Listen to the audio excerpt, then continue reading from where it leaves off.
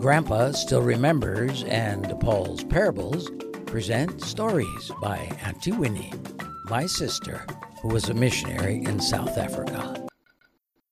This is Auntie Winnie again. This is the last story of Easter, the first Easter. And the rooster is telling it, remember?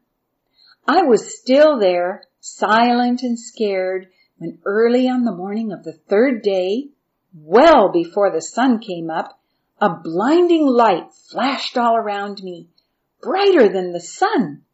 I rushed out, ready to run again. But then I saw Jesus coming out of the cave. He wasn't dead anymore. He was alive. Yes, I saw him, and I knew I would never be afraid again. What a morning! I fluttered back to the city and crowed my biggest crow.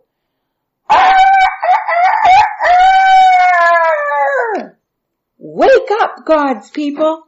The darkness has ended. The daylight is here.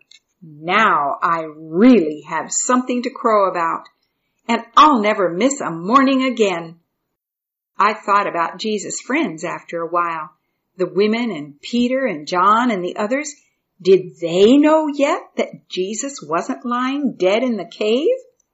And the priests, what would they do to the soldiers who were lying there like dead men last I saw them? I remembered I had passed the women going toward the garden with bags of good-smelling spices. They had been discussing how to move the big stone. I scurried back out to the garden and the cave. Not to hide in the rocks. Oh, no. I had to figure out how to get people to go look in the cave and find out Jesus was not there. I wondered where he had gone. When I got there, first person I saw was Jesus. He was comforting Mary. I gathered she had thought he was the gardener who might have moved Jesus' body.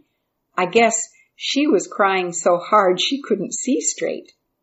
As soon as she heard his voice, she dried her tears. And then she started crying all over again because she was so happy to see him alive. Well, I guess women are that way. Jesus told her to go tell the rest of the disciples and Peter, and that she had seen Jesus, and that he was going to meet them in Galilee. Well, that's too far for me to go, but I thought I would just sit there a little longer with Jesus. I was glad Jesus had mentioned Peter's name especially. Peter might feel shy to meet Jesus again after swearing he didn't even know him. I was sure Jesus understood. After all, hadn't I got scared and run away too? Pretty soon, I heard some running footsteps. I waited to see who it was and what they'd do when they saw Jesus. It was Peter and John racing to the cave, and John got there first. But where was Jesus? He had disappeared again. John stopped and looked around, but Peter rushed straight into the cave, and then he came out again, shaking his head. "Come and see," he said. And John and I went right in after him. I could smell again all the spices and perfume I had noticed when I was cowering behind my rocks while the men buried Jesus. There was the big white cloth they had wrapped around Jesus, lying on the stone bench in the side of the cave. A smaller piece of cloth was all folded up neatly by itself. The two men went outside again, discussing the matter. "It's got to be true, Peter. He folded up the burial cloth because he didn't need it anymore. He rose, just like he said so many times that he would. But because we didn't want to believe he would die, we never listened. How we must have disappointed him." "You never denied him like I did, John. I wonder where he is. I just want to tell him I'm so sorry." "Well, the women said we'd see him in Galilee."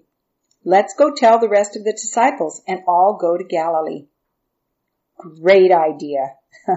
I would love to get in my boat and go fishing again. Remember, Peter, you fish for men now. What a story we have to tell everyone. Now it makes sense that Jesus can give us eternal life. If he died and rose again, it means he has the power to raise us up. I'm beginning to understand a lot of what Jesus said now. I really wanted to go to Galilee to see Jesus again myself, but the Lord gave me a job to do. I'm never going to miss a morning again. In fact, on such a special morning, I think I'll go back to the city and crow some more. Wake up, God's people. The darkness is ending. The daylight is here. So that is the story of the very first Easter. And now, whenever you hear the rooster crowing to tell us to wake up, the daylight is here, it will remind you of the very best news of all. Jesus is alive. And if we believe in him, he'll give us eternal life with God too. Bye. Listen to another story some other time.